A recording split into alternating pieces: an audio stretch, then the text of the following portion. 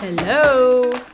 Hi. Welcome to another episode of When Football Met Soccer, where we talk about all things on the pitch, off the pitch. And welcome back, Hamza. You're finally back in our tiny little apartment. Yes, I'm back with better quality. We apologize again about the previous episode. The quality was not great, but we're getting there. Yes, but you still made the effort to hide in your little tiny toilet to record. So, as you can tell, I'm very happy. Honestly, I'm kind of happy for you too, because Man City was pretty good. City crushed Arsenal 4-1. And do you remember we specifically talked about this last time in our low budget episode? Arsenal really couldn't get over that mental hump that we were saying. Yeah. Because they went through 3 draws in a row. And so now we said it was all going to be that mental game, whether they could get over it or not, whether they could, get the troops together and go to the Etihad. And clearly... Etihad. Wow, great pronunciation. I'm no longer British, so I'm not But that's not the British. That's like the Arab. It's like an Arab name. It's an Arabic I'm not name. Arab either. Okay, good for you. Okay, but yeah, so you know how some people said Arsenal kind of panicked or Arsenal. I didn't even think they panicked. I thought they were just lackluster. Felt like they didn't really try. City was good. City was really good. They showed a masterclass. Really, they were so good at their goals. They were all good, super good. So I don't think that just Arsenal was bad. It's Arsenal was bad and City was amazing. Yes, I think both. I think Arteta really got his tactics wrong here. I don't understand what way he wanted to play. I guess, okay, since I'm a City fan, I want to retrace my steps. I want to talk about City first. Go for it. Because Kevin De Bruyne, what a player. I mean, he scored 2 great goals. He owned the midfield. Arsenal midfield was invisible. Yeah. Kevin De Bruyne was just at the center. That first goal, that long ball from John Stones into Haaland, that pass into De Bruyne, and he just runs past those defenders. Yeah.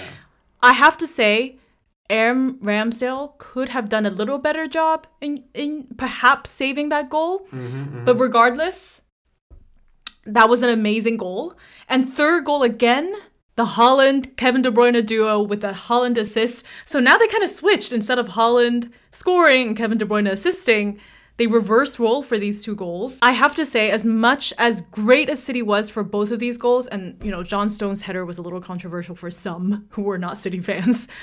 But, yeah, Arsenal's defense, so terrible. Holding and Gabriel, they gave Haaland and De Bruyne so much space. And a lot of the times they were just left alone, especially Haaland. You can't leave Haaland alone. Oh, they were so bad. And I'm sorry. Bad. Yes, so they were missing Saliba, right? And yeah, but we've been talking about them missing Saliba for weeks now. I don't think it's just because if Saliba was there, I don't think the score would have been that different. It is true, but it's just you just feel like because he was not there, the squad depth is not deep enough, and so they have to bring on players like Holding, who's just not good enough. But it's not Holding. It's not only Holding's fault. Gabriel's been horrible. Honestly, we've talked about this in the past. Arsenal's been conceding too many goals, like this 3-2-2, 2-2, 3-3, or 4-3, all these scores like that where you concede so many goals. It's ridiculous. Arsenal's defense was really in shambles, honestly. De Bruyne between 3 players in his first goal, and he was able to score. Zinchenko's making mistakes left and right. He didn't have a good game. Yeah, he made mistakes this game. He made mistakes the previous game. We've talked about it as well against Southampton. I think he was playing right, and he made the mistake again. City destroyed Arsenal's defense. But he was so slow. Oh my God, he was really slow. You could tell that all of these Arsenal's players, they could not keep up with how fast the City players were. It is interesting because at this point of the Premier League, Arsenal, for the first 2/3 of the league, they were the ones who had the spark. And City, you could tell, lost something. They were not clicking. They were not playing games. Yeah. Even though they were winning a lot of the games, something wasn't right. They were boring to watch. They conceded a lot of goals, and it just wasn't fun. You felt like they were going to collapse. They were too tired. They weren't in it. And then the past couple games, it switched. Arsenal lost its spark while City has been getting its spark back. And then the players just stopped, in Arsenal, I mean, they stopped playing as well as they used to. And then City, the opposite happened. De Bruyne has had an amazing past couple games. Before I thought, oh gosh, he's slowing down. Is he getting old? Is he tired? Why is he not running that much? But these past few games, especially in this Arsenal game, his pace he was unstoppable. No one could catch up to him. Yes, better defenders could have probably dealt with him better. But against Arsenal, they couldn't do anything about Kevin De Bruyne. And the mistake also, obviously, like I said, they left Haaland alone. So I don't know what Arteta was thinking. Some people say to a degree, he still has too intimate of a relationship with Guardiola that prevents him from doing what it takes to win, I guess. I'm not sure if I agree with that, but defensively, they didn't change their tactics. So what Guardiola is good at is that he will change his tactics and his team depending on what team he's playing against. He doesn't need to change his tactics. No, I agree. It doesn't always work, though. Guardiola's always going to play this possessive type of... They didn't, though. They haven't been always recently. No, but like I'm sure if we compare like possession between City and all the teams they play, they will have a higher possession just because City is much better than almost any other team in the world. But Arsenal is not City. They're not to the levels of City. So if you're playing this amazing team, if you're playing Madrid, then okay, I gotta play differently. It's not like I'm playing Southampton or like some other random team.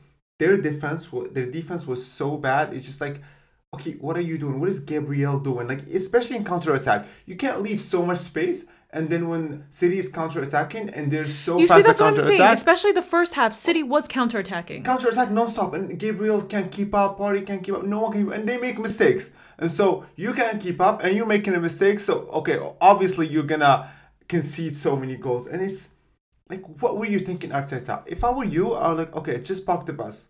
Park the bus for a little bit. The idea, I think, is that Arsenal was never great at defending. Arsenal was always a team that was really good in the midfield. It was really good as well in the attack. It was a team, right? They were very good at passing to each other, like at finding solutions. But when you're playing a team like City, you gotta be good at defending because they have Haaland. They have, even if De Bruyne is not great, Mahrez is gonna be great. Somebody in that team is gonna be great because they have way too many players. And it was so bad. Even the second goal, no one's covering Stones. No one's covering him. No one's covering Haaland. Like, you need to have a plan of how to cover Kevin De Bruyne and Haaland. Like, they're such good players. And De Bruyne was like so much space for him. He could do whatever he wanted to do. So clearly there was some problem. I think he fell straight into Guardiola's. Guardiola definitely just outsmarted him because... I'm sorry, there's no outsmarting here. Like, if I were a coach and me having no coaching experience, I'm playing City. Okay, clearly I agree. I cannot afford to give them any space, so I'm going to just have everyone in defense. But that's what I mean. I mean, Arteta doesn't cater a lot of his tactics according to the team that he's playing. Exactly. So, I don't know, what was his goal? Was his goal to win or at least to get a draw? Because it's strange, right? So they played a lot deeper and a lot more forward than you should be when you're playing against City, right? And that's why it ended up being a lot of the times when City was attacking 3 versus 3, even 2 versus 2, because the defenders were running back. Exactly. And they press way too high. You cannot press so high with a team like City. But the problem is that, okay, if you are Arsenal at its 100%, the best we've seen all season, you press that high, it could work because you have these amazing... But they didn't turn it on. I actually don't even think that could work. Because with City, against City, I'm not sure that would work. Because Ramsdale did save them a lot. He had some massive saves. He did save them in the first half. So it could have been way worse.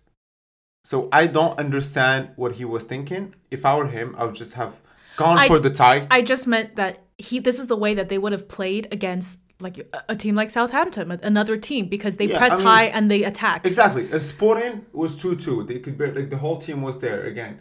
Like, Sporting is not Man City. I'm sorry. Like, Man City is relentless, especially now. Man City has always been relentless. And lately, they've been so good. It's like they got their mojo back, whatever it is. So they just don't stop. Like, they don't care. They're just going to keep playing until they score. And you got to give credit to Pep for having such a powerful impact on Haaland. We were wondering, oh my God, what's happening to Haaland? He doesn't fit. He doesn't know how to pass. Doesn't know how to position himself. He's so frustrated that no one passes to him. But look at what happened. Now he's so good at passing. He's assisting. He's becoming less selfish too. Yeah, he's assisting in some really good passes. Like, like, oh my God, this is so good. And this is, you can see a manager here. Honestly, I don't know what to say. I've watched Pep when he was at Barcelona. I do think he's probably one of the best coaches, like one of the best coaches, like team coaches we've had in history. Look at the players, like the evolution that Grealish has had in the past season. Exactly. It's like, come on, you see how he wins so many duels. He gets that duel he won against, I think it was Saka. Oh my God, he got the ball and it was fantastic. Ruben Diaz, an amazing player. I think one of the best players that he got, Ruben Diaz. And this is also to show how useless Arsenal's midfield was. In the first half, Ruben Diaz had more first half touches, 58, than Arsenal's entire midfield, who only had 50. Yeah. And their first shot on goal was in the second half at the 47th minute. And I do think if Arsenal wants to advance and keep Arteta and keep moving forward for the next season, chasing the title and all that, there are certain players that need to go, like Xhaka, for example. Yeah, honestly, I don't think. But the thing is, I don't think this game. I don't think it was the player's fault. Honestly, I think it was the coach. Arteta. Yeah, I think it was the coach's fault because look at Barcelona. Barcelona has been so defensive. You see them against Madrid, and they're like, okay, we realize that this is Madrid, and we cannot like do anything about them. And they've won 3 games by not doing anything, by literally parking the bus, and that's smart. And Barcelona is a team that historically attacks. Like it's kind of embarrassing for a Barcelona fan to watch Barcelona play that way, but they still had to do it because Xavi realizes that these are the players he has. He doesn't have Messi. He doesn't have all these amazing players. And I'm sorry, like honestly, I'm gonna say this again. Guardiola is amazing. He had 179 wins with Barcelona, 124 with Bayern, and 297 wins with Man City. 600 career wins. He is a beast. He is so good. That's why, right? Remember, how come a reporter asked him, so what's your secret? How come you've never been sacked? I win games. Exactly. That's the secret. Simple. So I don't know if I told you this, but I've watched this interview by this Moroccan player, Mehdi Benatia, who is a very good defender. Really good. He played for Inter, I think. He played for Bayern. He played for Udinese. Anyway, so when he went to Bayern, Guardiola was there. And so he was talking in the interview about how Guardiola is. He said Guardiola is not someone you can build like personal relationships with. He said he's very transactional and he knows what he knows he's expecting for you, and he knows what he will tell you to do. You need to do this, you need to follow my steps, you need to follow my thing. And it might look to a player that it's not like really this like personal relationship, this kind of like nice vibe, but he gets results, and that's why. I don't believe he doesn't have personal relationships with his players. But that's what the guy was saying. And this Mehdi Benatia guy, he's not like he's a guy who has who knows how to speak. He's not like Messi. Like he's a guy who speaks well in French. Like he's French basically. But I would say that there are certain City or Barcelona players who would disagree with that. I don't think Benatia is the only guy who made these comments about sure, Pep. Pep is very hard to get along with. Like you have to fit my box. You have to. No, I agree. And to be fair, he does a good job. So you should probably follow what he's saying. But I do think that it's very difficult for players to continuously do well and improve and all that stuff under the same manager if you have zero personal relationship. I don't think that's possible. Yeah, but I doubt he has personal relationships with everyone. No, not everyone. There are some. I think, for example, Kevin De Bruyne. I don't believe that he has so many. Like he was saying things about. He goes out and says, "Oh, De Bruyne is not doing well." That was a mind game. Do you see how it flipped? Something flipped. Yes, I think there's some, and also I think there's some relationship with Jack Grealish. I don't know. So in any case, we're just speculating about his relationship. Of course, but what I think he ain't no teddy bear. No one thinks that. Yeah. The fact is, he is a great coach. Yes. Like he gets something out of players that you just see that like they're playing so good, like they're playing so well, and like I'm glad he got rid of Sterling. I'm glad he got rid of Eric Garcia. Again, praising Pep Guardiola. He knows the players he should get rid of. Got rid of Garcia, got rid of Sterling. Who else did he get rid of? All these players that are not good. Even Leroy Sané going to Bayern hasn't had the best time, right? Exactly. So he knows maybe they're good players. They're just not to the level of City. Or not to Pep standards. Yeah, not to Pep standards. Right. And that makes sense. If Pep standards is Xavi, Iniesta, and Messi, then I'm sorry, even they were so good, Barcelona. So there's no way, there's no team now, even City, that was as good as Barcelona's Messi and Xavi and Iniesta. Even Villa, you probably don't remember Villa that well. He used to score non-stop. Yeah, he used to score all the time. Like, he used to be so good that at some point, he told Barcelona's management that you need to increase my salary. I need to be paid close to what Messi's getting paid, because even for Spain, he scored so many goals for Spain. I remember. He was one of the stars of the World Cup. Yeah, so when you have all those players, obviously, and he went to Bayern when Bayern was so good, and then he came to City. I'm sorry, he kind of built City. You're talking about Guardiola now, no longer David Villa. You did not make that transition. Oh, sorry. Pep Guardiola did build City. Yes, what he's accomplished at City, yes, we know. He hasn't won a Champions League yet. And also, can we just acknowledge again that all those fuckers that say that City has so much money and they spend so much money to get players, that's utter bullshit. Because Chelsea spent $600 million and no one is talking about golf money. No one's talking, just because they're not owned by people from the Gulf, right? When you're owned by an American and the American is suddenly spending $600 million on you. We talked about this because why is it that before, when Chelsea was owned by this Russian dude and we weren't in a war with Russia, people weren't going on and on and on about, Russian oligarchs, we shouldn't be taking this money, it's corrupt. Because London is literally a cesspool of Russian money. Exactly. So they can't say anything about they're it. All the same. An American billionaire, a Russian billionaire, or a Gulf billionaire, they're all the same. What's the difference? Exactly. It's just certain human rights things is more to do with, if you're saying, okay, it's state-owned is a little different. They're maybe a little bit more involved. I agree with you, right? Because, I don't remember Manchester City spending $600 million. But yes, City never outrageously. And you know what works with, the only reason why Pep works so well as City is because he has so much free reins. Yeah. He decides what's going on. Yeah. This would not happen. He would not do what Todd Boehly did. And also, we've talked about it. The president is a smart guy. That Khaldoon guy. Yes. That guy manages the Sovereign Wealth Fund. He's the antithesis of Todd Boehly. Exactly, literally. The guy is smart. He's not. His main job was not to manage like a football team or like to manage even a big football kind of company. But he was managing the Sovereign Wealth Funds. He's a finance background, and we've talked about this in the past. Yeah. Managing a football team is just like managing any company. And that guy knows how to manage. Smart. Exactly. Unlike Barcelona, by the way. Exactly. That guy knows how to manage a company, and now he's managing a football company really well. So he got a good coach. He's keeping them. We need to all calm down about this because, these state-owned teams is just going to increase the number of state-owned teams. The Gulf is just going to have a bigger influence in sport. I think it's something that we need to accept at this point. Look at Newcastle. Once they start competing for top 4. But to be fair, all the state teams, they were not the ones who made these outrageous deals.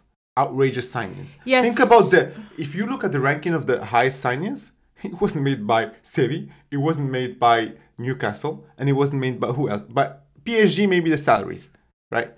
But look at it, it's Barcelona. Barcelona paid crazy amounts for Coutinho. Barcelona paid crazy amounts for Dembele.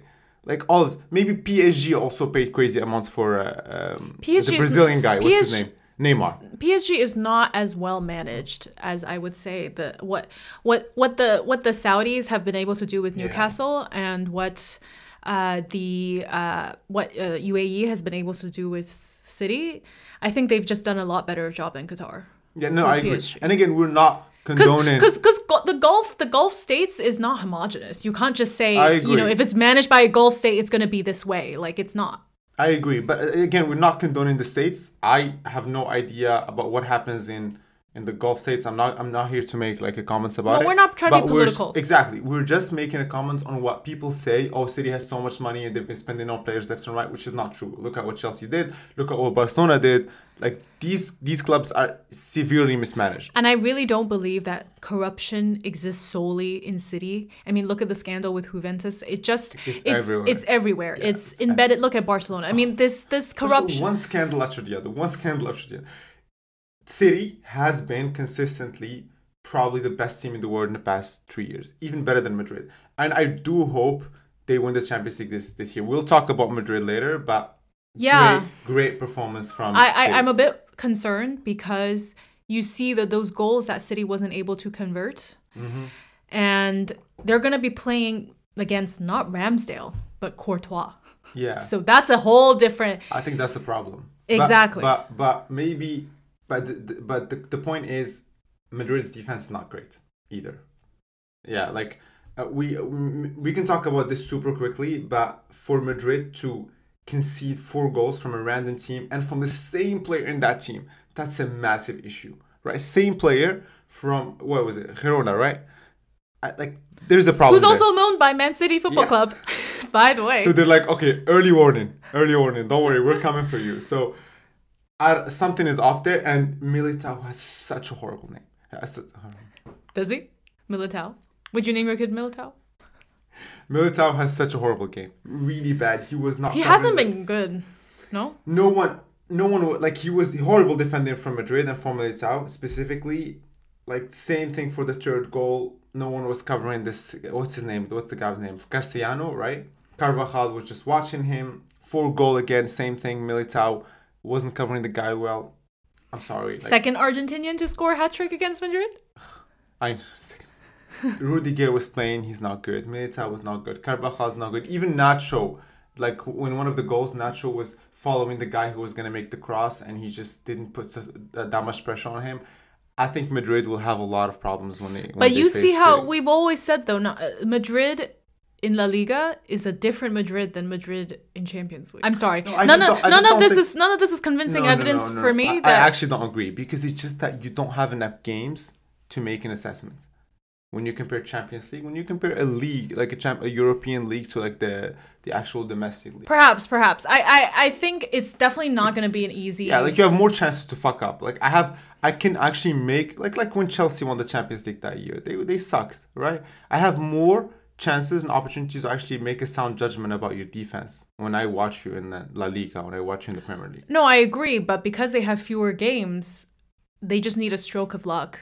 And they need to have... So Madrid could easily win. Yeah, it's possible, but I think they're going to struggle. Because these players, they turn up for the Champions League. It's like Sevilla. It's in their blood. There's something about the Champions League. Madrid will show up. And possible. City gets intimidated. And also, Madrid has another problem, is that their second goalie, Lunin, is not great. So if Courtois ever gets injured, that's a big problem. I mean, he had a tummy ache recently. Yeah, they should probably find a second goalie that's not bad. Madrid's defense has not been great. It's nowhere near like the level of even Barcelona, and the defense I don't think is amazing, and definitely nowhere near City. Well, I'm worried because I care a lot more about Champions League than I do about the league. Everyone is now talking about, did Arsenal now bottle the league? To be fair, I'm less concerned about that. I'm more concerned about if City is going to be able to advance to the final. Well, as good as City is, I'm not sure if they're going to win every single game until the end of the year. You never know. This is the Premier League. Yeah, I agree, because they still have to play 7 games. Yeah. I really don't understand why these pundits went from 2 games before, Arsenal's winning the league, now 2 games later, Arsenal has a 10% chance of winning the league. I have more faith that City is going to win the Champions League than the Premier League. You do? Yeah. You see, I don't. It just seems like City has a lot more experience and confidence winning the league than they do with Champions League. It's unknown waters to them. It's just the competition. The other teams are not great. They're not to Arsenal has a slightly tougher fixture left. Yeah, for sure. Yeah. They still have to play some tough teams. Don't they have to play Newcastle? They have to play Newcastle. They have to play. They both have to play Chelsea, I believe. Nobody cares about that. Tough Super team. Tough team. Maybe 3 games ago, I would have said Arsenal still has it. For sure. Now it's up in the air. It's really, yeah. I think... I think now it's like 60 City, 40 Arsenal. You think? In my opinion. Okay, before, I definitely felt like it was like 80-20 Arsenal. That's really how I felt. But they did fuck up massively, honestly. Yeah. They had massive fuck ups, and not just once. Because it's unforgivable. You can't drop points against a Southampton. You just can't do it. Even before, when they tied to West Ham, and West Ham has been so bad. Lately, they changed a little bit. But when they tied to West Ham, I was like, okay, this is bad. I thought that was a one-off, but Liverpool really changed my mind. Yeah, but Liverpool is still Liverpool. right? But when you tie to West Ham, and West Ham is not that good offensively. At least you say Liverpool, okay, they're super dangerous. Salah is still dangerous. Like Nunez is really good. But when you tie to West Ham, I don't know. I'm not saying that West Ham is a bad team, but it's just not to Arsenal's standard. But it's great to see City playing well again. Very happy. And I'm nervous about Champions League, but I guess it's a good thing, right? Because if you just dominate so much that you know you're going to win every game, there's not that much fun in that. That's true. So since we were talking about Liverpool and West Ham, let's talk about the game of Liverpool versus West Ham. I do think in this game, West Ham deserved to win. Honestly, they were not lucky. They were definitely the deserved to win? Yeah. They were definitely the better side. The goal from Paqueta was wonderful. Yes, that was a good goal. Yeah, I think West Ham, for some reason, I don't know how they managed to do it, but they turned things around a little bit, is when they had that tie with Arsenal. Like, it's, what do you call it in French? Déclic. And déclic. Yes, exactly. That's what they had. They, like, you can see that now. It was a light bulb moment. Yeah, they have like this different fighting spirit. They're trying more. They're much better. Like, they were really an average team before. I don't know what changed. Even the goal from Bowen that was ruled as offside, it was a fantastic Yes, that goal. was an amazing goal. I honestly, I don't know what to think about Bowen. Is he a good player or is he just an average player? So when I saw him, he was not going to pass to Ben Rahma. I was like, what the fuck is this guy But don't doing? you think that's how I feel about like every West Ham player? A lot of them. Because they have their moments. They have their moments. Maybe besides Rice, he's a little bit more consistent. Even Agard, I think he's good. But he still has fuck-ups. Agard is not bad. He has fuck-ups. But like there's difference between being good and then being like having fuck-ups. But I'm sorry, you play in the Premier League. I understand. Can't have that many fuck-ups. I understand. And then there's difference between being good, being really, really good when having fuck-ups, and being just average. And not necessarily having a lot of fuck-ups. Right? That's true, but because you have those drastic fuck-ups, that sticks out to fans and people who watch. No, I agree. I definitely agree. Because if you're just average, you're more low-key, people are not going to shit on you as much because you didn't make those big mistakes for people to point it out and say you're not a good player. No, I agree. And I'll talk about Agard in details. But I do think that West Ham could be better if they had someone better than Merahma. Even if they had someone better than Antonio. Antonio had this massive miss that he could have scored like with this amazing cross from Benrahma, and then last minute the Liverpool defender took it out. 2 goals from Liverpool, 1 outside the penalty area because Zuma gave who scored? Gakpo. Like, great goal though. Great goal. He gave him just a little bit of space, and the guy was able to score. Second goal, Matip's bullet header, clearly Benrahma's mistake. I'm sorry, it's ridiculous how a player can just give the other player so much space. He just like left him and felt comfortable enough to jump that much and hit it that hard. Exactly. No, because Benrahma went the other way.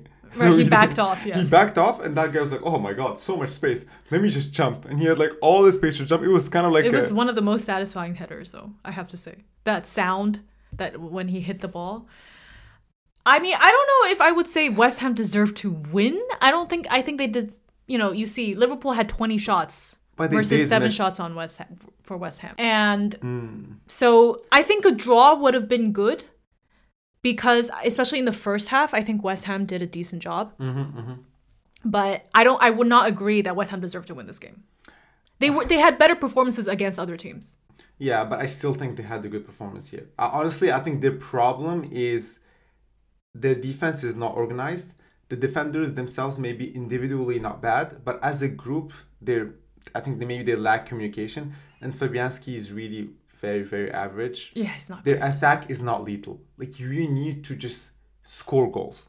Like Bowen, you can't rely on him, in my opinion. But Antonio, you can't. Benrahma, you can't. Paqueta is a good player, probably. Declan Rice are good players. So those sometimes they have like games where they perform really well, but overall. The whole team, it's touch and go. I think that's the problem. Agard, definitely touch and go. He was man of the match in this game against Liverpool. Really, I think, in my opinion, he was man of the match. He basically stopped Salah in so many instances. But I think that he has been super inconsistent. And this was one of his I mean, people would say probably one of the best games he's had. Yeah, exactly. And so I don't know. I do think he's a good player because I've watched him play for Morocco multiple times. He's a little more consistent with Morocco, though. I don't know. Maybe it's because I haven't watched that many games, but he has been reliable in those games. But for West Ham, he hasn't been always reliable. He's made massive fuck-ups against Newcastle, and right now this like recent game against Crystal Palace, although I don't think that was a fuck-up. So basically, we're talking about another game at the same time, but it's basically just to talk about Agard. He caused 2 goals against Crystal Palace. The first one, he gave a pass to Souček, and Souček basically just bottled it and fucked it up. And what is the other? Like the Crystal Palace player got it and scored. And the second one was a penalty that apparently Agard caused. So let's talk about the first one. The first one, I don't know why people blame him, because if you're a Premier League player and you're really far, or not really far, but closer to the midfield than to the penalty box, and someone gives you the ball, you should have the awareness if someone's behind you. If the other team is behind you, any player of the other team is behind you. The guy didn't have that at all. But don't you think that it's also on Agard to see that there was a player behind, so shouldn't pass it to him? He has enough space. When Agard passed the ball to Souček had enough space between him and the. Well, that's why I don't think it's just on Souček. I think it's on them both. No, it's like you see it in players. In like players, you know how they do it? They cover themselves a little bit so that they can cause, or like they can. I agree, but I think it's on them both because it's a team effort. Yeah. If he didn't see, then someone else needs to see. So if I see that there was a player that is somewhat close to you that could, I'm not going to pass it to you. No, but I could judge that distance. Pass it back to the goalie. But I could judge that distance is big enough for you to be able to handle the ball. I agree. He made a judgment, but that judgment may not have been the best. Yeah, that's what I'm saying. They have some sort of communication problem within West Ham. The second goal, honestly, ridiculous that they gave that as a penalty. Like, I think we've talked about this in the past. Now they're giving penalties willy-nilly because they have VAR, and the problem is they fuck up games. West Ham has been a little, because just in that Liverpool they were denied a last minute penalty as well.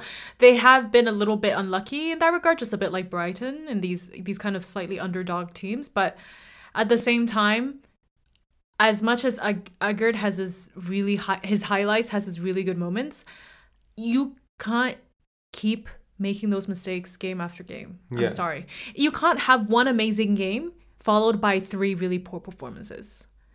Yeah, no, I agree. He has a lot of potential. He had worse performances than but this one. Don't you At least this one he scored.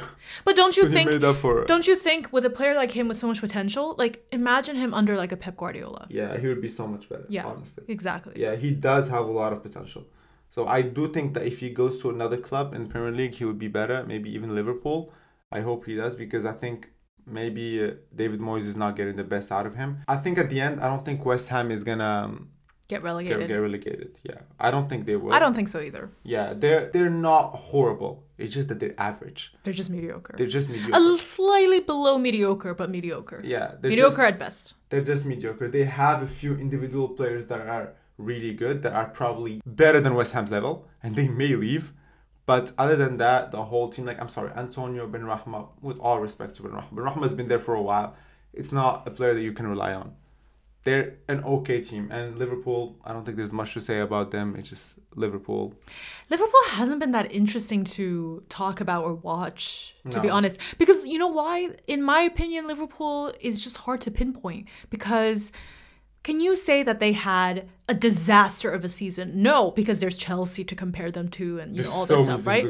Exactly. So, they haven't had, but at the same time, it's Liverpool. They were chasing titles with City, right? And so to drop from that level to what they are now, there's a serious problem. But at the same time, they have performances like against United when they crush them. And then they also get crushed by Madrid in Champions League, and then they lose games, but then they win games. And it's just I just find it very difficult to talk about. Okay, here's what's wrong. Yeah, same. This is the problem. I mean, you can at least say defense is a problem, but for sure, yeah. But sometimes their offense is solid. I mean, it's not solid, but it's okay. It's not terrible. And their players are, if you count their midfield is really lacking, but even then they can score more goals than Chelsea, right? But that's the thing. I think you make such a good point. And in the sense that because there's so many bad teams this year, I don't even think Tottenham is that bad. Because when I compare them to Chelsea, I'm like, okay, Tottenham fans, just look at Chelsea and then be like, we're not that bad. Chelsea makes everyone look good, so. But, I mean, speaking of Tottenham, should we move on? Yeah. To be fair, though, if you're going to ask me who, regardless of what their place is at in the table, I still would say that Tottenham's performance has been overblown by the media in the way that that's true. The negative attention. Yeah. Because I think people are saying a lot more and criticizing Tottenham a lot more than maybe what they actually deserve if you look at it more objectively. I agree. Yeah, right? Yeah, I agree. So before you talk about Tottenham, Manchester United, we should talk about Tottenham, Newcastle. So they lost 6-1, right? We don't need to talk about it in details. It happened a while ago. Yeah, right? It happened a while ago, but we don't need to talk about it in details. But Newcastle was amazing. I think it's more than Newcastle is so good and they're way better than Tottenham. Tottenham is not great, but Newcastle has been on fire. 6-1, right? And after the first half, Lloris was subbed off. Apparently due to injury. Being injured. And then he didn't play against United. So yeah, he didn't. So I don't know. To be consistent. Exactly. So it was kind of funny. I was like, what is this coach that just subs off a goalie because he got 5 goals in the first half. I was really shocked. And this is not even this is an interim coach as well. So the owner of the club, Levy, said, and I quote, Sunday's performance against Newcastle was wholly unacceptable. It was devastating to see. We can look at many reasons why it happened, and whilst myself, the board, the coaches, and players must all take collective responsibility, ultimately, the responsibility is mine. End quote. And also, what's interesting, it was confirmed that the players involved in Sunday's defeat to Newcastle would be refunded the prices of tickets paid to almost more than 3,000 fans. Kane came out saying this. I believe it would come out to several £1,000s per player. You know, which is not nothing. Okay, it's not nothing. So it's not. I don't think it's a money issue. But I wanted to bring this up to see what you think, because no one is forcing you to choose Tottenham as a team. Can we just agree on that? No one is forcing you to go traveled all the way to Newcastle. Apparently, and apparently even the Tottenham Stadium is not easy to get to. It's a bit inconvenient. Maybe the fans are more local. Like it's the I've only been to the Chelsea Stadium, to Stamford Bridge, and it's so easy to get to. It's like literally in the middle of the of maybe because it's North London. Yeah. So and I just think it sets a bad precedent. You are an adult. You chose and decided to go to the game, not knowing what the results would be. And what is the threshold exactly? Is it if it's 4-0, then we reimburse you? Or if it's 3-0, put it in the bylaws. Yeah, and if it's 3-0, maybe we'll give you 50%. And if it's 10-0, we'll also cover your transportation costs. Yes, and why did Chelsea not do it? What happened exactly? I don't understand this decision. I mean, I think it came from a good place. Dude, just play better. Yeah, exactly. Fans, if you play better, I don't give a fuck if you reimburse me. Just, at least, this is what I get from listening to Tottenham fans, is that not only are they losing games and conceding all these goals, the players, as Conte very rightly pointed out, they don't have the spirit. They're not trying. It doesn't feel like any of them give a fuck besides maybe Kane and Son once in a while. Because overall, they have good players, right? Kane can do a lot. Yeah, like, I mean, even like Dyer, all these players, they're not No, bad. I'm sorry. Dyer has been shit. No. Forget about them being shit. I'm just saying individually, if you think about the player, it's not like they have players that don't deserve to be in Tottenham. They're like their level. Maybe Longley.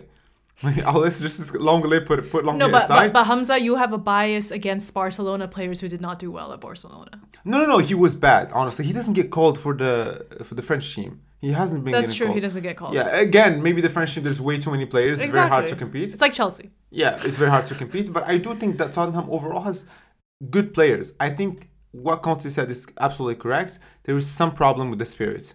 Right? Son has been horrible, and Son is not a bad player. They just don't feel like they're trying. That guy Romero is not a bad player. Højbjerg is not a bad player. A lot of them are actually okay players, right? They could do much better. Richarlison, I'm not very bullish on Richarlison. Yeah, I don't know. Even Lloris was amazing in the World Cup. He had some massive saves, but with Tottenham, I don't know. I know you always think that he's not good with Tottenham, or overall he's not good, but I think there's something in the spirit. I think it's also not winning any titles. Not winning any titles, not winning any cups. You just need something to keep you going. Like, why am I doing this? Why would I as a player, why would I stay at Tottenham? I blame Kane for that, honestly. Because he it's on him he didn't want to go. If he hadn't stayed, I don't know. They have a lot. They're poorly managed. All the fans hate Daniel Levy. It is one of those. It's like United, right? They hate the Glazers. They want them out. They think it's poorly managed, and the relationship between the management and the owners and the coach is not great either. And then now they have this Ryan Mason in, who clearly has intentions of staying as permanent manager. He's made it pretty clear. And I do think that the players have this relationship with him. Like, for example, in this Tottenham United game, when Son scored, he, instead of celebrating, he went over to hug Ryan Mason. So there is definitely a relationship. I think Tottenham did He used to be a Tottenham player. Yes, he was. Yeah. There was a mistake to leave Conte's assistant manager as in the one in charge when Conte left, because that was just bad blood. It wasn't a good... And so Tottenham lost that Newcastle game. It lost a bunch of stuff. So it's good that this Ryan Mason guy took over. They were lucky though in the Man U game. So speaking of this game, when the first half ended, I really was thinking, you know what, they're going to reimburse their fans again. Yeah, right. Like, it's... but I understand it's a home game, but still, like, they're gonna, because it looked like United was gonna score like 5 more. Right, and Richarlison sucks. He misses so much. And Man U also were very unlucky. They could have scored way more. Like, you see, like, I think it was in the second half, the Bruno miss when the ball hit the post. Yes. It was crazy how Man U didn't win. But United bottled it in the second half. Yeah. I'm sorry. You give up a 2-0 lead against a team like Tottenham that's in shambles right now. They just lost these huge games. Their management is very unstable right now. They were amazing in the first half. The Rashford goal was a very typical United goal. It was a Bruno Fernandes. It was just really good goal. Yeah, I would agree with a lot of people that it is on the manager. Ten Hag got a lot of the substitutions wrong. Sancho started, okay, fine. He's not my favorite player. He did score. Yes, but he's not my favorite player, but he was playing decently, okay? So why did you sub Weghorst in? And when he subbed Fred in, it made things worse. Fred had a horrible game. He didn't do anything. They were losing the ball. Second half, United was not good. They keep giving Weghorst more chances. Yeah, I don't know. And Martial just deliver. Oh God. Even Martial, I don't know what to make of Martial. During his whole tenure at Man United, what has he done? Sadly, I maybe he's a good player, but maybe he's just not for Man United. I don't think so. I think honestly, if you're gonna talk about, as the Americans say, Anthony's, I think the other Anthony is better. As the Brazilian Anthony. Yes, as inconsistent as sometimes he is, right? Yeah, but I still think he contributes a lot more. United, I don't know what the hell happened. Allowed Tottenham back in the game, and you can really tell how important Kane is to Tottenham. No, for sure. And Son still missed a lot. Yes, it could have easily been Man United 2-3, Tottenham 3, like super easily. And Kane, as you said, so important.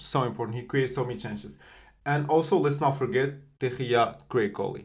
Yeah, he saved a lot of them. Honestly, people should stop blaming him so much for that Sevilla game, because while he made mistakes, Man United didn't do anything. They didn't come back in the result. Like, you could come back. Why didn't you come back? Why didn't you score? Overall, he has been such a good goalie this year. I really don't understand. Even the clean sheets. We've talked about the clean sheets. He has the highest number of clean sheets. Maybe, I don't know. In the entire Premier League. I don't know about, I'm pretty sure Ter Stegen has more. Yeah, for sure Ter Stegen has more. But at least in the Premier League, he has the highest number of clean sheets. He has made some very important saves. So I think they should re-sign with him. I know his contract is up in the summer, so they should probably re-sign with him. They were thinking about bringing Bono. I'm sorry. So with all respect to Bono, he's not to the level of David De Gea this year. So I know De Gea has not been great in the previous years, and he's been with Man United for a while. But this year he has definitely delivered. But isn't it interesting when you compare the fans of certain teams? So when I look at City fans and Arsenal fans, even after a poor game, they will defend their players. A lot of the times they'll say, yes, he played poorly, or like, no, he's still a great player, or whatever it is. And then there's certain fans where a player will just have one poor game. And that's it. De Gea out. Blah, blah, blah out. We got to get him out. He's terrible. He's not up to our standards, etc., etc. Isn't that interesting? I know. It's so true. Like, it's just some players get this. I think certain fans too. The culture around certain fans and how they look at their players, because De Gea is not a new signing. He's been their goalie for a while. Maybe that's why. Are they tired of him? Yeah, he had more chances to disappoint them in the past. But my theory. So this is my theory that I just came up with. Lay it on me. I'm going to pretend that I've had it for a while, but I just came up with it. I believe that it's fans who are more frustrated. So teams that have won fewer titles or just not lived up to their expectations, have had fewer trophies. You know, for example, like Tottenham, like Arsenal, like United recently, right? That they feel so frustrated that they need a scapegoat. That's true. They need a sacrificial lamb, because every time something doesn't go right, they need to blame someone. Especially if the coach gets sacked. Exactly. Like, okay, we got a new coach. Are we gonna blame the new coach? Yeah, we can't. Right, exactly. If you can't blame the coach, blame a player who fucked up the game, so that you can have somewhere to release your anger to. Versus City, well, yeah, I've won a lot of leagues, so they had a poor game. It's fine. I'm still gonna defend them. Maybe also City fans are a little bit less intense. No, they're so intense.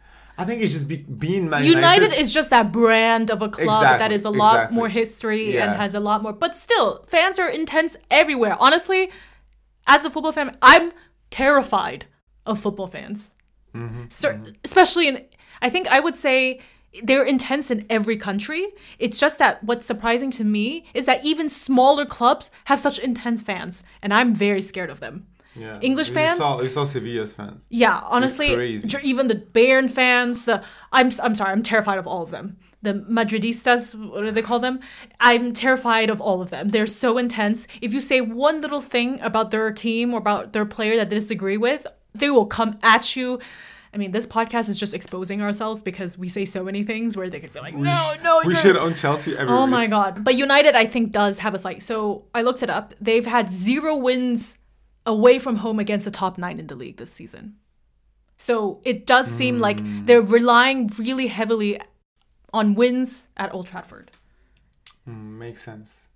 They don't have they just cannot win against good teams away from home. I still think Man United is a good team. Has really been a good team this year.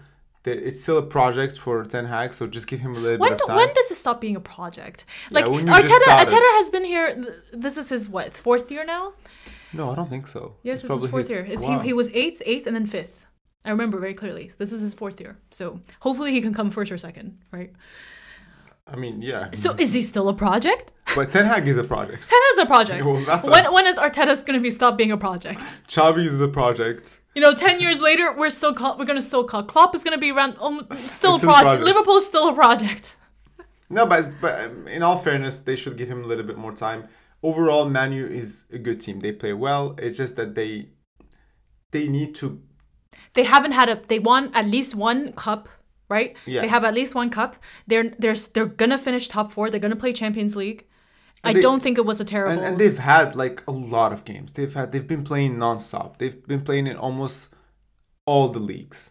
They've played in Europa League. They played in FA Cup. They're playing the final. The final against City. Yeah. But doesn't that remind you of the inexperience of Arsenal? Because you can see the fatigue, and Arteta saying my players are tired where they've been out of Europe and out of the cups for a while now. Look at Man United. They've played in everything. City. Now. Yeah, City also plays in everything.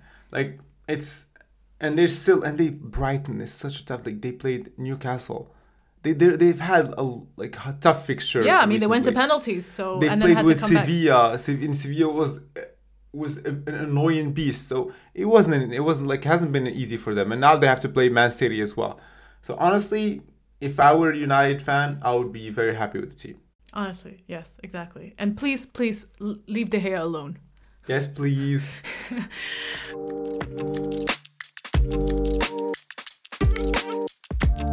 One last Premier League game we can quickly talk about. I'm a little tired about shitting about Chelsea because there's not much to say. 5 straight defeats. That's all. That's the whole thing. 5 straight defeats for Lampard. Lampard is gunning for Lampard 007.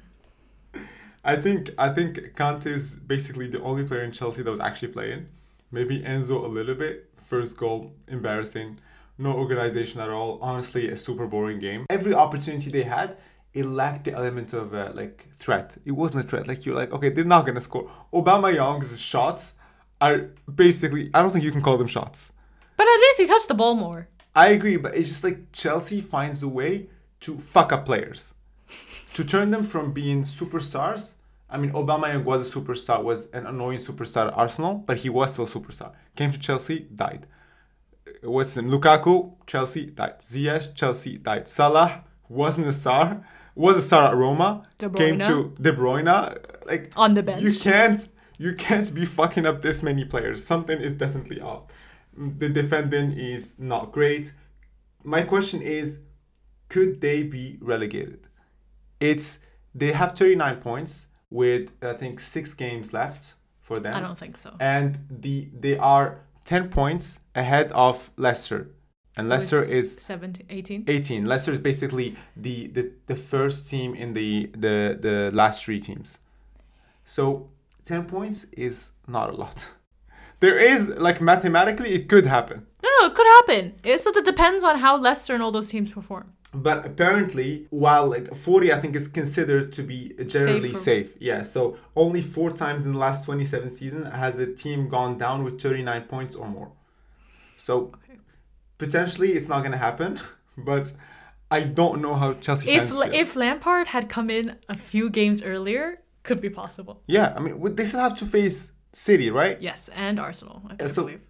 I don't see how it's very hard. I think there's one, maybe I think they may have to play Southampton or Forest, I believe, or something like that. That's maybe where they could pick up a point or two. But I'm not sure. I'm just saying maybe. Because, oh my God, but Lampard, look at his track record. In the last 18 games he has been as manager, he has won 1 game and drew 2 games and lost 15. Fuck. Maybe honestly, if I were him, I was just like, stop coaching. Why do you guys do this to yourself? Just go rest. Was it Stevie? Go fucking buy an island. I think it was Stevie on ESPN who said, if I were him, I'd just fake illness. Yeah, just give it the rest of the season. I don't want to do this. Or have some family thing. You have so much money. Just go retire somewhere and chill. Go watch games. Every you know how they show those stars watching a game? Just do that. Go to like this. Well, even be a pundit. He's a bit boring though. I don't know. I've never watched him. He looks like a boring person. Yeah, he doesn't speak. He has no energy. We're so mean. Although he is talking about a team like Chelsea, so it's very hard to be enthusiastic about talking about that. That's true. But I think he's desperate. He doesn't know what he's doing. Look at his lineup. He played Sterling as your number 9 and Gallagher and Conte right behind him. Your best player is Conte, who is a holding midfielder. Mm-hmm. You need him in the midfield. You're playing him that high. Yes, he creates some chances. You know, he does important things. He was good, though. But you can't. It just doesn't make sense. And Gallagher, God, it's What is he doing? I don't know. Honestly, they might as well just play without a manager at this point. What's the point of having? What's the point of having a manager? Okay, so can you just walk me through his thought process? He already has really bad numbers with Chelsea before. He was at Everton, right? So okay, and then they asked him to come as an interim coach or caretaker, whatever you want to call it. Why do I want to add more bad numbers? Why do I want to make my numbers worse? Chances are, just because of how the team is, just because of the pressure, just because of the spirit of the player, I'm not going to be able to do anything here. But he may not want to be a coach anymore after this. Perhaps he's other plans. It still makes his record worse. Tell Chelsea no. He cares about the club too much.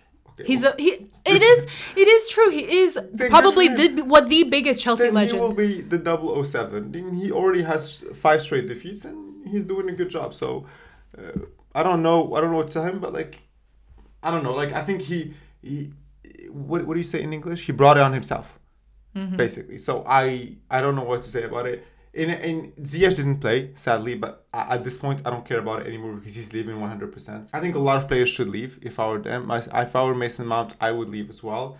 Even if I were Conte, I would leave. Conte is a fantastic player. There are rumors that he's Conte is such a good player too. Just go to any other team. Barcelona is gonna play in the Champions League as bad as they are. Who else is gonna play in the Champions League? Like Real Sociedad is probably gonna play in the Europa League. Do you know Sevilla now? Has a chance of top 6? Has a chance of playing in the Europa Conference and even in the Europa League. That's how crazy it is. So maybe you should go to fucking Sevilla. I mean, like, this is ridiculous, right? Like, I don't know. If Sevilla wants the Europa League, they could play in the Champions League even. You know what? Even go to Arsenal. Go to Arsenal. There's so many other good teams there, Kante. Why would you say at Chelsea? Maybe Mason Mount has some special bond with Chelsea, but things are just not great. And what are they gonna play next year? Like, no European title, right? Nothing. They can't. There's at no this chance. rate, no. What are they playing for? So I don't know. I think Rory's not doing his rants anymore. Like, after the Brentford game, he didn't do it. He did do a rant about Chelsea recently. Because, like, even I can't come up with any. We've ranted about Chelsea for so many times. Now I can't find anything else to say about them. What am I gonna say? Havertz is bad. Or De Jong is bad. At least he's trying with Aubameyang. So.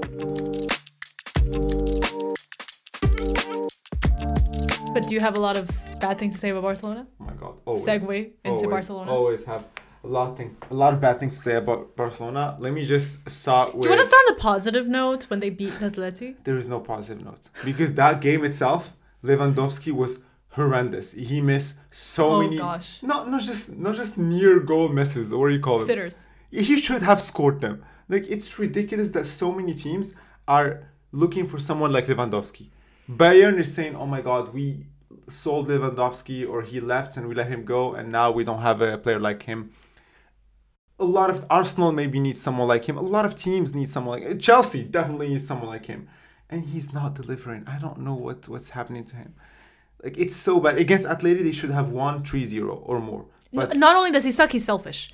Exactly. Not passing to Rafinha, I think, is unforgivable. That was extremely selfish. It's unforgivable. You start. He's wide fucking open, and this is, and plus Rafinha, he has his good moments. He can score. He's not. Rafinha has been way better than him.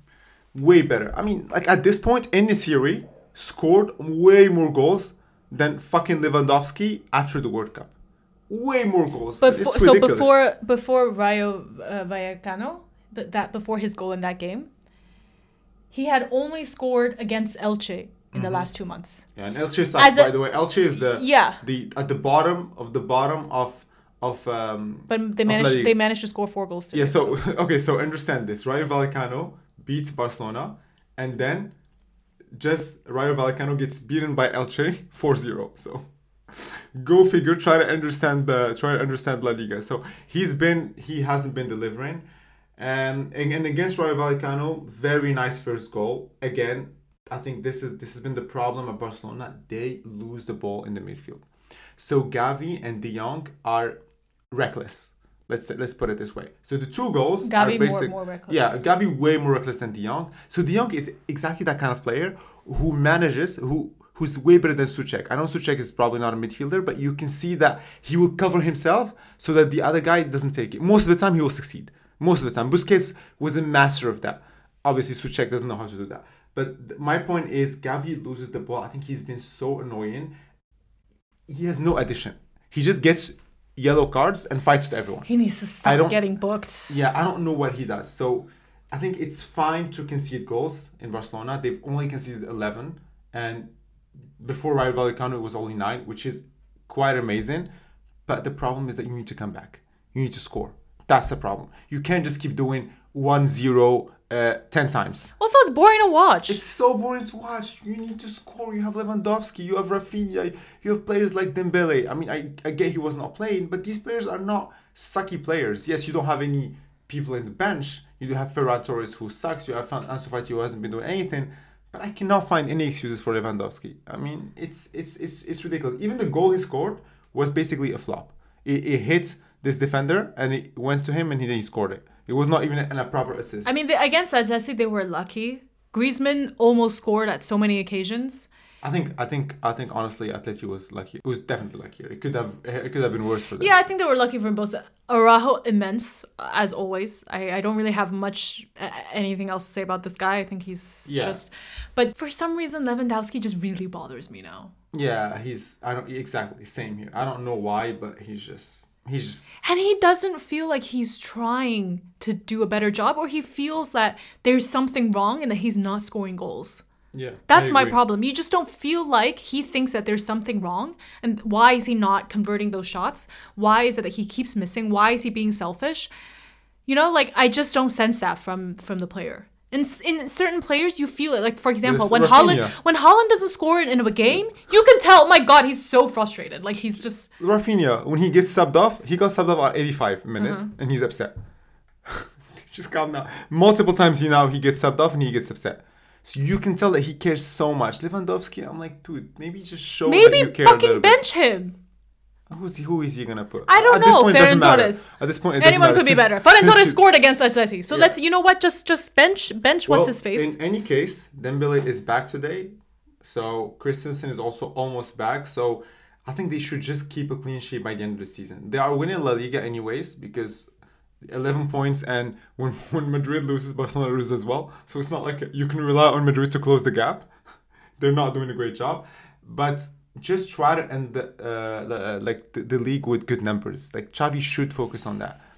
And then in the summer, get new players, get better players. He's been so frustrating.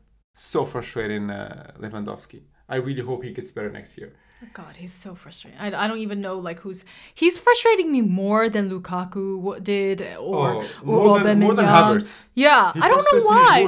I don't know why because I'm thinking you have such a, especially now with De Jong and Pedri back, and you still can't fucking score.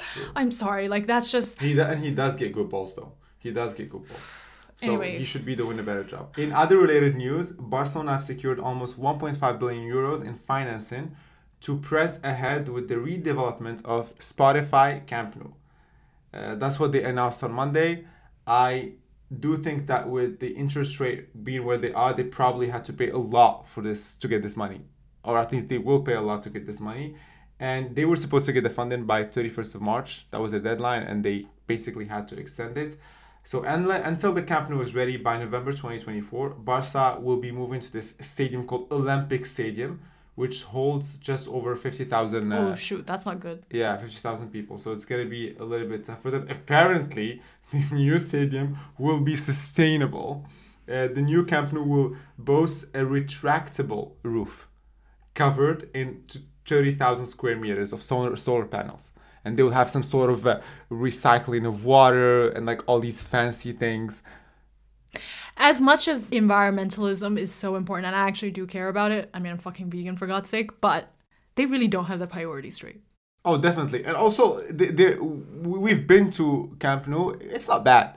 It's a little bit old, a little bit decrepit. But do you really think this is the time to do it? Yeah. When you have all these deficits, fair play problems. They have scandals. So this is how they're gonna fix the fair play problem. At the same time, Barcelona closed down Barca TV. I saw that. They're trying to fix their finances so that they're able to buy players. They're cutting 120 employees from Barca TV. Yeah, I think 150 employees and freelancers. That's why I said the board has taken this decision to help balance the books and comply with the financial fair play requirements of La Liga Santander. But to me, it's like 12 million euros. You can't even play. You can't pay one player for that. I do feel bad for the. I agree, and I do feel bad for the people who are employed. But at the same time, do you actually need a Barca TV? Yeah.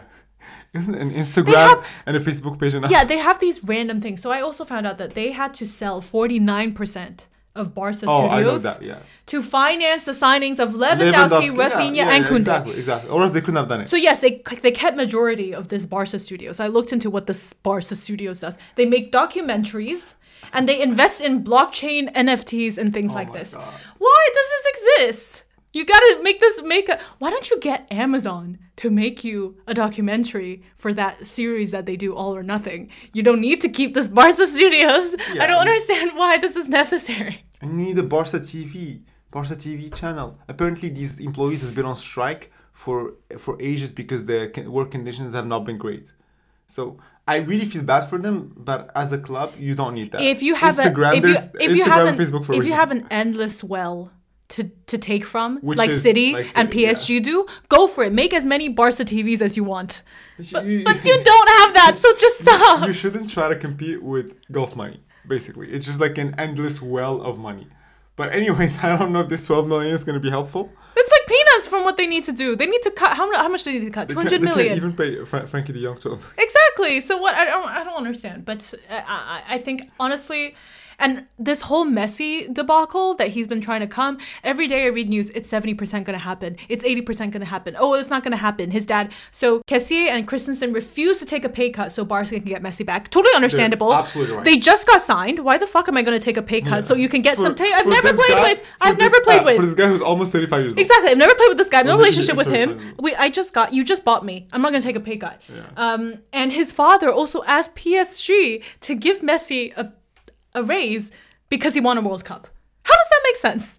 It's ridiculous. But like, why are they negotiating? Like, this guy has so much money. Why is he still negotiating to get more money? That's why I think this is horrible press, and I think his dad is not doing a good job because this really paints Messi in a bad light. Yeah, it does.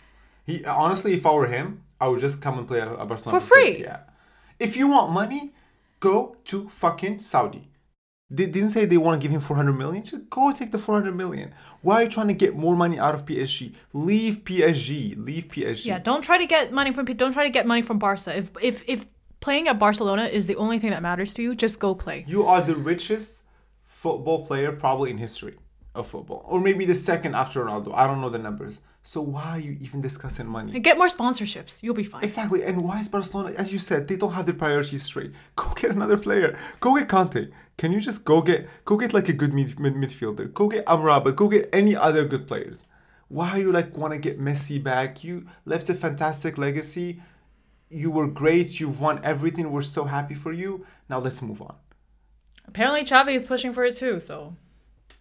Okay, you know what my gut feeling? I think it's not going to happen. I don't think it's going to happen. And I think it's ridiculous that they're asking Christensen and Kessie, who have been trying to do such a good job for Barcelona, to take a pay cut. That's what they did with all their players, right? They asked Piqué to take a pay cut. They asked Jordi Alba to take a pay cut.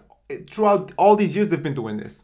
It sucks as a player. Yeah, imagine if you're working and then your boss comes to tell you, oh, we need to save the company, so please take a pay cut. I'm doing my job playing. Or say some other player. Yeah, I'm doing my job playing. So why is it my problem that I have to save this? Especially if I'm performing. They ask De Jong, they ask Jurgen. But De Jong does get paid a lot though. Yeah, I understand. He's the highest paid one. But regardless, you set a standard. And now you're backpedaling. Piqué has to, right? Piqué had to lower his by 50%. In other more casual news, I also saw that Gabi has now passed his driver's license. So Pedri doesn't have to drive him to practice anymore. What? This is great news. Fantastic piece of news. But it also just reminds me, how young is Gabi? Yeah. We talk about him. He doesn't have his driver's license and Pedri has to drive him to training.